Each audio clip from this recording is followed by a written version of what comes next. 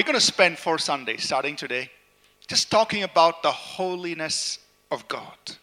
Psalm 99, verse 5 says, "Exalt the Lord our God and worship at his footstool. He is holy." Verse 9 of the same psalm says, "Exalt the Lord our God and worship at his holy hill, for the Lord our God is holy."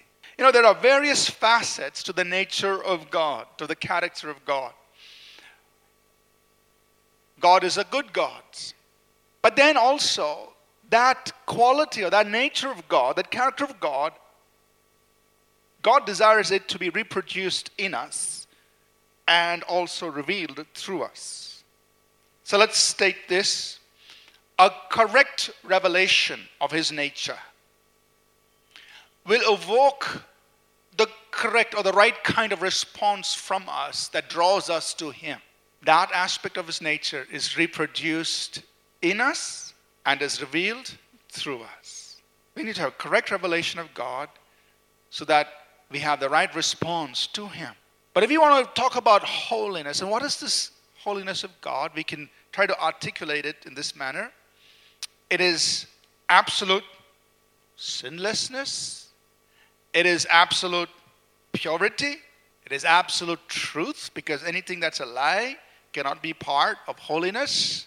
It is absolute faithfulness, because anything that breaks covenant or breaks word cannot be part of God's nature.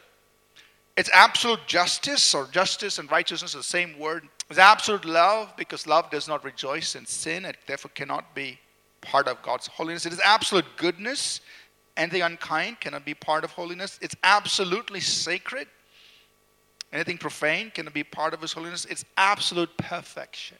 So holiness, it's the very nature of God, and it's that aspect of God's nature that is mingled with every other facet of his nature. Now, for God, that's his nature. But what about holiness of created things like you and me?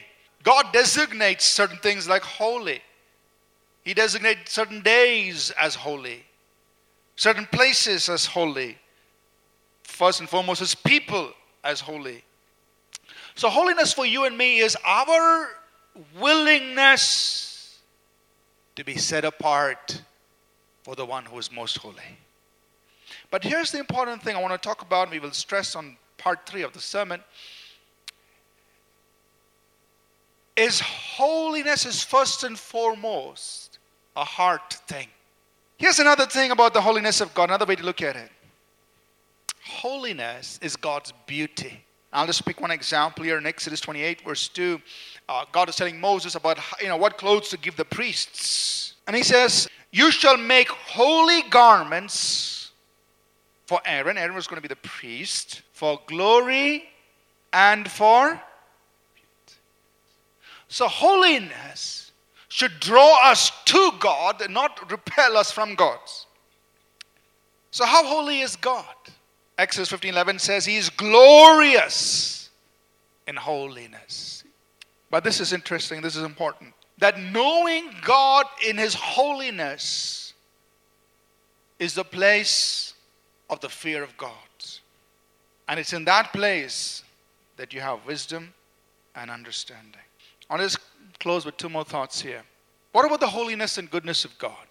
Like we said earlier, every facet of God's nature, even his goodness, is mingled with holiness. God can never be good in the sense of compromising his holiness. So as we just close this introduction this morning, what if you and I were to meet with the holy God? We saw Isaiah's response. He said, "God, I am undone." Other people like Ezekiel and Daniel and John, when they had a revelation of God, the Bible says they were down on the ground as dead. And it is God who then gives us the grace to stand freely with confidence in his presence. It is God who then bestows on us the grace to become partners with him in his mission.